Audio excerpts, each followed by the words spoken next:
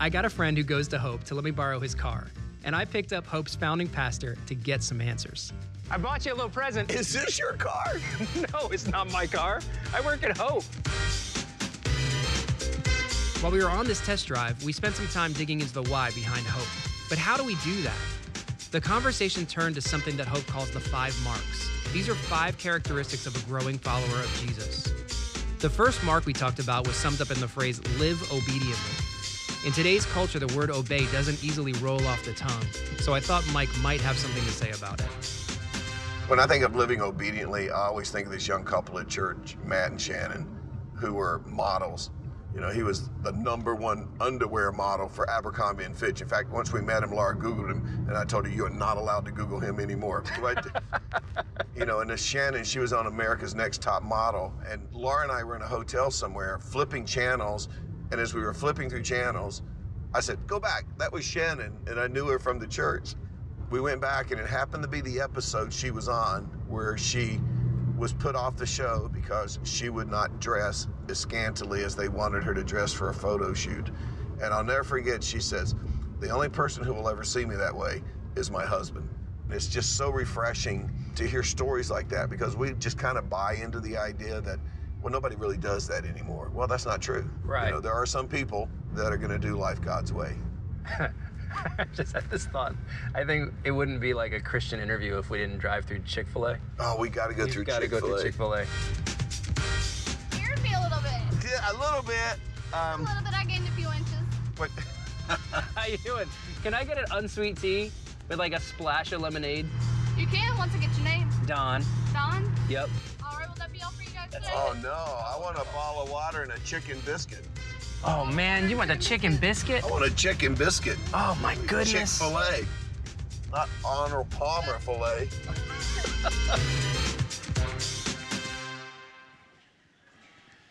We need to be busier. There's nothing else I can explain that. But anyway, it's so good to see you guys this weekend. It's great to be back with you.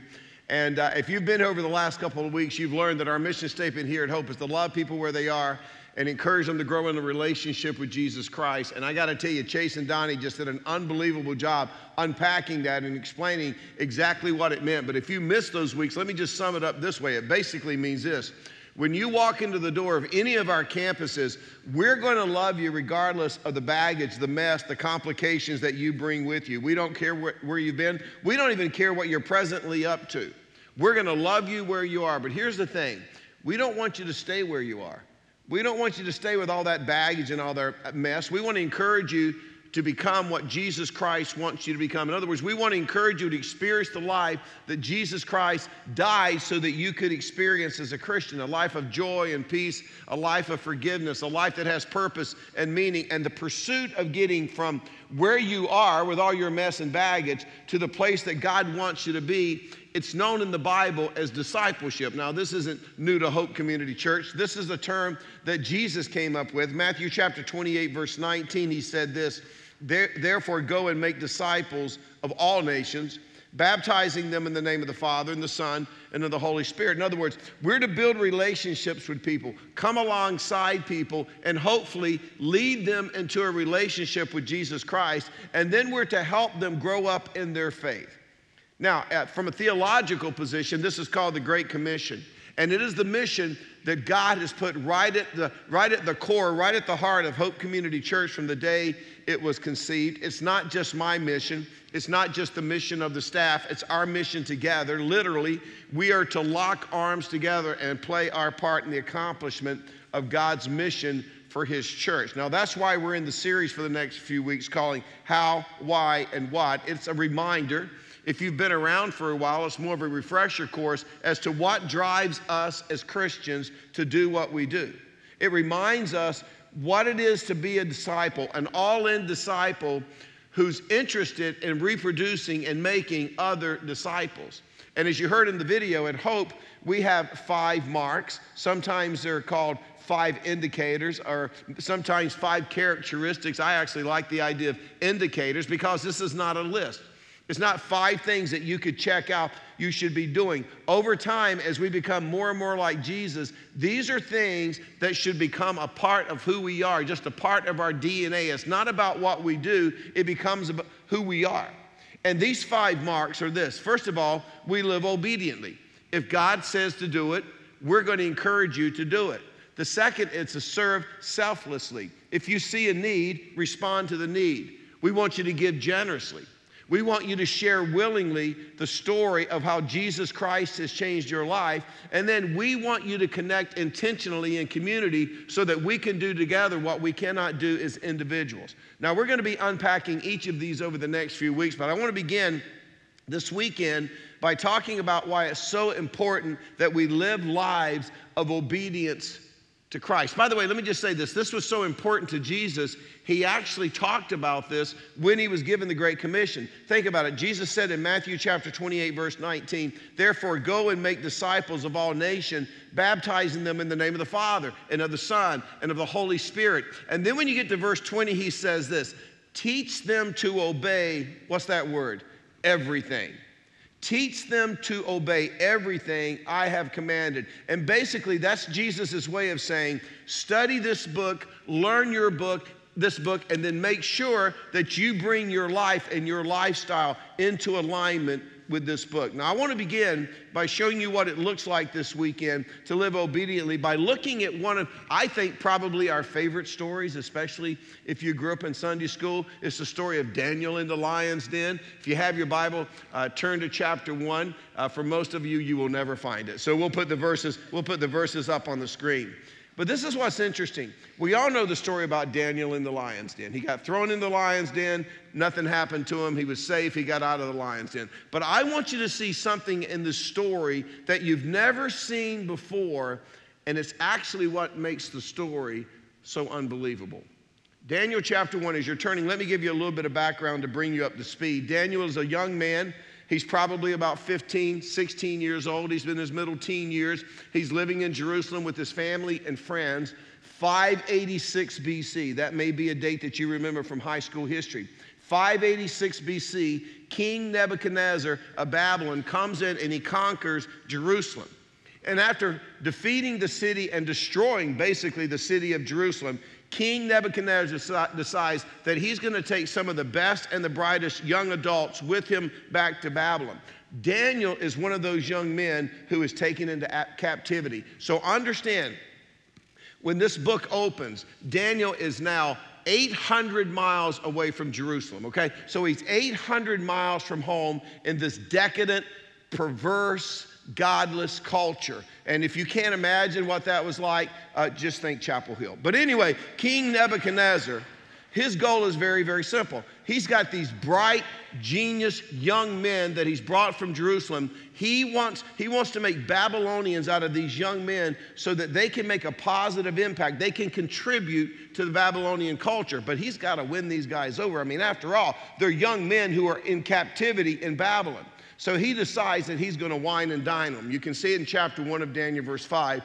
The king assigned them a daily amount of food and wine from the king's table. Now understand, immediately Daniel has a problem because Daniel knew that if he was being served the best food from the king's table, this is also food that had first been offered up to idols. This is food that's been offered up to false god. He understands the Babylonian culture. He also knows from his Jewish upbringing that this violates the covenant. This violates the relationship that he has with God. See, I'm confident that Daniel's parents had taught him the monotheistic one God lifestyle of the Jews. I guarantee you Daniel could quote the 10 Commandments. He understood Leviticus. He understood Numbers. He understood books like Deuteronomy. He understood the do's, the don'ts, the rules, the laws, but all of a sudden he is dropped into this free-thinking, decadent society. He's going to be taught their philosophy. He's going to be taught their literature. He's going to be taught their language. In other words, they're going to try to drain out of him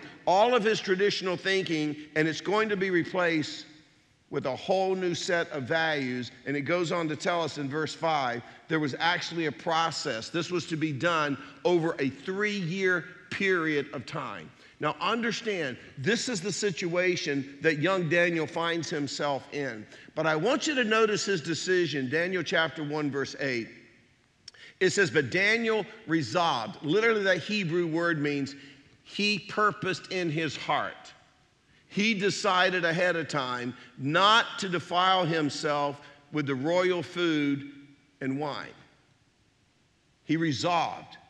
He decided ahead of time. And basically his decision was this: regardless of what I face in Babylon, regardless of what I face, I am not going to disobey God. And I think it was as if God looked at Daniel at this moment in his life and thought, wow, I'm going to use this kid to do some great things.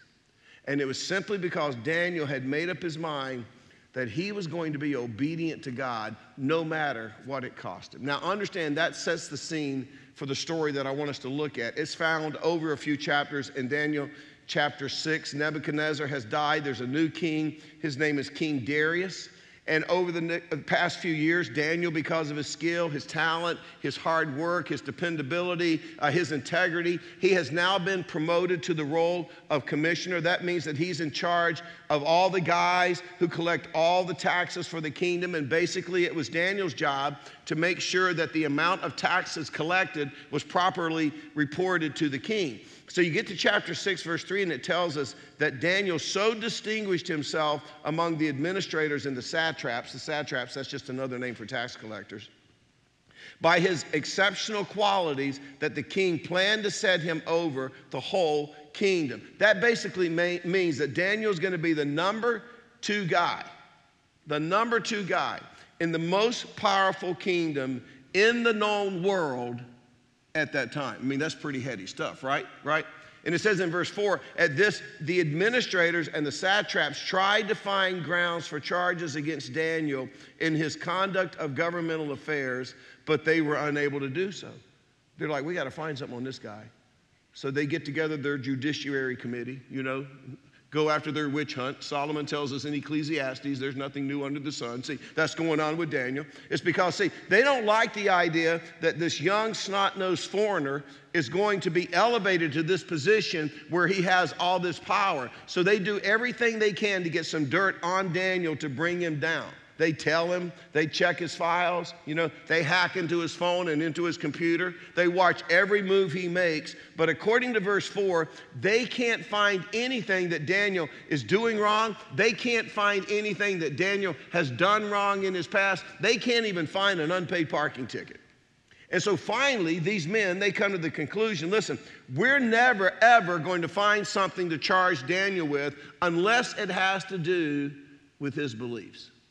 Unless it's something to do with the faith in the God that he believes in. So they come up with what they think is an ingenious plan. They go in to see the king. Verse 7, it says, the royal administrators, prefects, satraps, advisors, and governors have all agreed that the king should issue an edict and enforce the decree that anyone who prays to any god or human being during the next 30 days, except you, your majesty, shall be thrown into the lion's den. And what self-respecting king wouldn't like that? Everybody's got to pray to me. Everybody's got to bow down to me. Now, your majesty, issue the decree, put it in writing so that it cannot be altered in accordance with the law of the Medes and Persians, which cannot be repealed. So Darius put the decree in writing. Verse 10, now when Daniel learned that the decree had been published, he went home to his upstairs room where the windows opened toward Jerusalem. 3 times a day, he got down on his knees and prayed, just as he had done before. Now, understand what's at stake. Remember, Daniel was just a young man, 15, 16. He was just a slave when he was brought to Babylon. He's getting ready to be promoted to the number 2 guy. He is getting ready to be handed the keys to the entire kingdom. I mean, Daniel is probably strutting around Babylon with a robe on that says life is good. I mean, it doesn't get any better than that. And let's be honest, most of us, if we're honest, if faced with the same situation, we would immediately begin to think through this and we would go into justification mode. We would think things like, you know what? It's obvious that God has put me in this position and it's obvious that he's put me here for a reason. I think he put me here to make a difference. I think he put me here to make an impact on this decadent, perverted culture. And I've gotten so far. I'm sure he doesn't want me to blow it now. So I'm going to continue to pray. I'm just going to make sure the curtains are pulled really, really tight. Worst case scenario, I'm going to go in the bathroom and shut the door and pray. It's not that big of a deal. but not Daniel. It says he went home and he prayed as he had always prayed. And it was because, see, when he was a young man, what did he do? He decided. When he was a young man, he resolved to be obedient. He decided that he belonged to God. And he decided, I don't care what I face, I am not going to disobey God, even for the sake of success, even for the sake of wealth, even for the sake of a promotion, even for the sake of comfort, even for the sake of my own happiness. Well, when you get to verse 11, the trap is sprung, and these guys, they catch Daniel praying. Verse 12, they went to the king, and they spoke to him about his royal decree. Did you publish a decree that during the next 30 days, anyone who prays to any god or human being except to you, your majesty, would be thrown into the lion's den? Is that what you said? The king answered, the decree stands in accordance with the law of the Medes and Persians, which cannot be repealed. And so they're like, well, we got a problem. Daniel, your little favorite there that you're getting ready to promote to the number 2 guy in the country, just happened to be walking down the street, walking my little Shih Tzu, and looked up in the window, and guess what I saw? I saw Daniel praying to his God. And it's kind of like nanny, nanny, nanny, right? We got it. Verse 14. When the king heard this, he was greatly distressed. He loved Daniel. He respected Daniel. He was determined to rescue Daniel, and he made every effort until sundown to save him. But there's a reason that most of us sitting here are familiar with the saying, the law of the Medes and Persians. Once it was in place, it was irrevocable. It was unchangeable. So you get to verse 16. The king gave the order, and they brought Daniel, and they threw him into the lion's den. The king said to Daniel, may your God, whom you serve continually, rescue you. So Daniel's put into the lion's den. King goes home, goes to bed, can't sleep. Tosses and turns for an hour, gets up, pops a couple of melatonin, can't sleep. A few minutes later, he gets up and pops a couple of Benadryl, still can't sleep. He's thinking, this is really seriously. So he turns on the TV, finds a rerun, of Dancing with the Stars. I mean, if that won't put you to sleep, nothing will put you to sleep. This is serious stuff. But do you know what I think? I think that Daniel was sound asleep in the lion's den by the time the king pulled up the cover. See, Daniel, he doesn't have a care in the world. But the king can't sleep. He tosses and turns all night. And it says in verse 19, at the first light of dawn, the king got up, hurried to the lion's den. When he came near the den, he called to Daniel in an anguished voice, Daniel, servant of the living God. Now that's interesting for a king who doesn't even believe in this God. Servant of the living God, has your God, not my God, has your God, whom you serve continually, been able to rescue from the lions? Daniel answered, may the king live forever. My God sent his angel, and he shut the mouths of the lion. They have not hurt me because I was found innocent in his sight, nor have I ever done anything wrong before you, your majesty. The king was overjoyed and gave orders to lift Daniel out of the den. And when Daniel was lifted from the den, no wound was found on him because he had trusted in his God. I mean, there's not even a nibble, right? And do you know what the king's response was? New rule. This rule was a stupid rule. We're changing everything. Forget the law of the Medes and Persians. 625, then King Darius, you got to notice this, wrote to all the nations and people of every language in all the earth. Don't miss that. Don't miss that. All people of all nations and every language on the earth. That means that Darius is getting ready to pass a law that is going to impact the entire known world in regards to Daniel's God. And so he says at the end of verse 25, may you prosper greatly. And then he writes in verse 26, I issue a decree that in every part of my kingdom, people must fear and reverence the God of Daniel.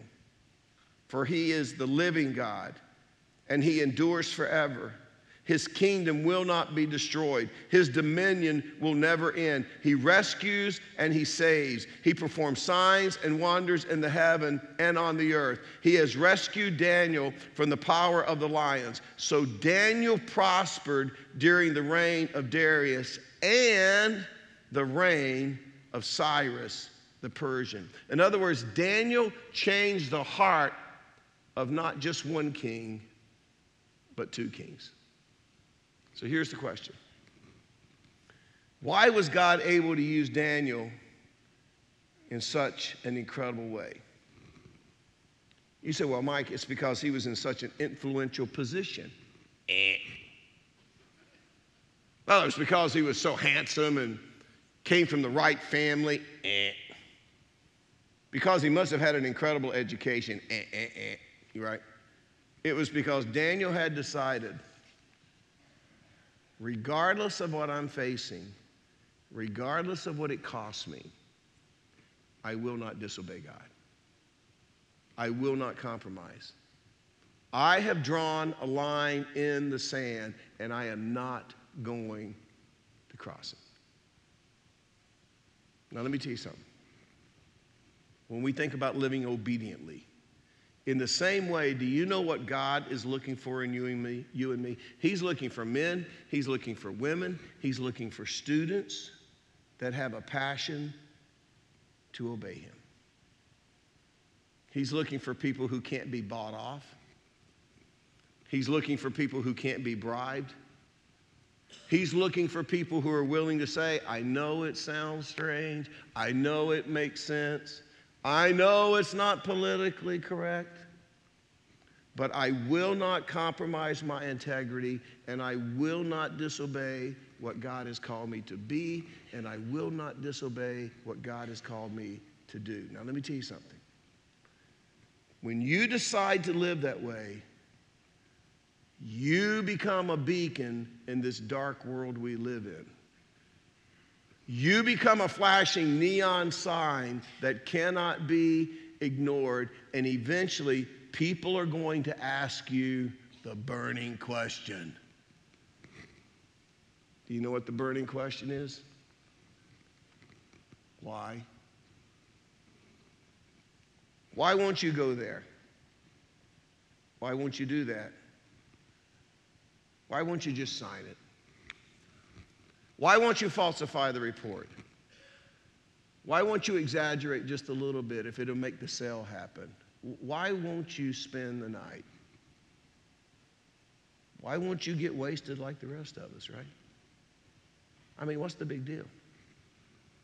And understand, it's at that moment that you have the opportunity as a Christian that otherwise you would not have. You have the opportunity to say to your friends, to your employer, to your peers, your coworkers, your classmates, your neighbors, it's because I love and I serve and I follow the true God. That's why.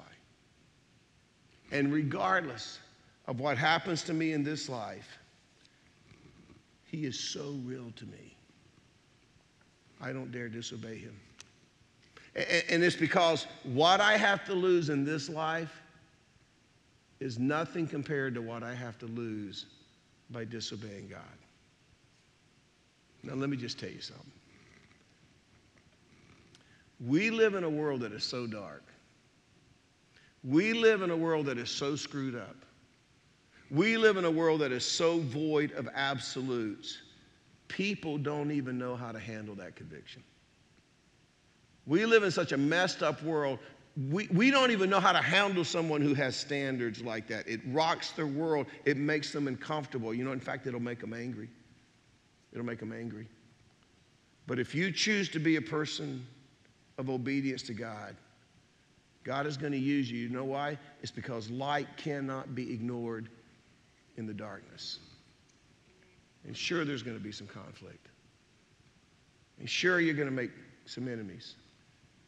And sure, at times you're going to be misunderstood. And yes, you may lose some promotions, and you may not make as much money, and you may miss out on some opportunities, and you might lose some friendships. I mean, you cannot bring light and darkness together without there being conflict. But if the Bible is clear about anything, it's this. When we choose to stand on God's side, we are always the winners in the end. But when, we compromise our integrity, or when we disobey God for the sake of our finances or a relationship or a promotion or even our happiness, I'm telling you, You may not realize it yet, but we always look back with regret. So understand, God is looking for men. He's looking for women. He's looking for students to impact our cities, impact this nation, impact our world. You see, that's why God has put you in the job that you're in right now. That's why God had you find the roommate that you have right now. That's why God transferred that person that's so annoying into your office. That's why God brought you to the Triangle, is to be a light in the darkness. And the only way that people are going to know that you're a light, is if you act like a light. And do you know what a light acts like? It acts like the opposite of darkness. I tell you what, I'm deep. It draws a line. It sets a standard. And the darker the environment, the brighter the light shines. And the brighter the light shines, the less people are able to ignore it because it stands in such stark contrast to what's going on in our world. And so here we are thousands of years later, and that's why God is still looking for people like Daniel. I mean, think about it. 2 kings, 2 dynasties were impacted by Daniel. And in the same way, God has called us to have that kind of impact. But for us to have that kind of impact, it depends on our willingness to do what Daniel did. See, in other words, we have to resolve ahead of time. We have to decide ahead of time that we're not going to compromise. We're not going to disobey what this book says, regardless of what's at stake. We have to resolve that our obedience to God, at the end of the day, is more important than our happiness. It's more important than anything else in this life. Now, I told you there's something about the story of Daniel that changes how you see it a little bit. Do you know what hangs in the balance of you choosing whether or not to be obedient? You don't know. That's just the point. See, you don't know. That's what makes this such a compelling principle. You don't know. Daniel didn't think, whoa, I'm going to change the hearts of 2 kings and 2 dynasties. Nope, Daniel just got up and thought, you know what? I'm going to be obedient. He had no idea that somehow God was going to use that obedience to change 2 kings and 2 dynasties. Hey, he's just being obedient. Now, here's the scary part for us. When faced with the call to live obediently, we don't know what hangs in the balance or who hangs in the balance either. Because we don't know what God wants to do through us. I know people feel like I harp on it, but it's an easy example in our culture. I told you God designed marriage for a man and a woman, right? He designed sex, for a man and a woman in the context of a committed marriage relationship. That's it. Now, I can't make this any simpler, but this is what the Bible teaches. Any sex outside of that is immorality. Okay? Anything outside of that's immorality. So if you're a young person, single adult, whatever, if you're sleeping with someone outside of marriage, it's immorality. It's wrong. It's disobedient. I guess that would be the word, right? Now, here's the thing. You're like, well, my good gracious, the culture we live in. I know it's the culture we live in, but here's the deal. What if you decided to be obedient? What if you decided, I don't care what everybody else is doing, I'm going to be obedient. I don't care if I stay single the rest of my life, I'm going to be obedient. You have no idea. You have no idea what God is going to do or who he's going to impact through you just being obedient. Somebody said I never really said anything about this, so let me just say this. Some of you, and I know some of you, you're here this week and you have a same-sex attraction. And let me just say, we're glad you're here. We need you here. You cannot help who you are attracted to. People often ask me, what is the church's position on same-sex attraction? I'm like, well, we don't really have church positions here. We have biblical positions, and there's nothing wrong with same-sex attraction. But if you act on it, then all of a sudden it moves into the category of sin. But if you have a same-sex attraction, God has called you to the same standard that he's called a heterosexual single who's not married. And that is to live a life of abstinence and a life of celibacy. You say, Mike, that's just not even realistic. Well, you know what? A few years ago, we actually had a couple here at Hope, two ladies, and I knew they were a couple, and they knew I knew they were a couple, but it didn't matter to me. You love them where you are, you know. And one week I had preached about the circle of obedience, or the circle of blessability. And if you want to be in a position where God can bless you, you've got to obey His principles, His laws, His rules, His precepts. You live outside of it, you're kind of on your own. Well, they came up to me afterwards, and literally they both had tears in their eyes. Said, Pastor Mike, we want to be blessable. And I'm like, I know you do. So what do we do? And I'm like, well, I don't know. Probably under the portico is not let's talk about it, but let's talk about it, right? So one week between services, I sat down and talked with these ladies. They were probably in their late 30s, early 40s. And I said, this would be the biblical answer to your situation. You live as friends, but you live celibate. That's what God's called you to do. That would be obedience. That's what obedience looks like. And about 2 weeks later, they came back and said, Mike, we've decided to do that. The last time I saw them was about a year to a year and a half after that. It was after a Christmas Eve service, and they met me outside the portico at the Raleigh building. And they were moving to Raleigh, and they came to tell me they were moving to Raleigh. But they came up, they said, but we want to show you something. And on the wrist of both of their right hands, they had tattooed, blessable. Meaning, we kept our word. We're doing it God's way. And I told them, I said, you have no idea how God is going to use you because you're being obedient. Now, I know that's not a popular message. In fact, we just had a family leave because their daughter had a same-sex attraction. They said they needed to find a more progressive church. Let me just say this, parents. I know you want your kids to be happy. Who doesn't?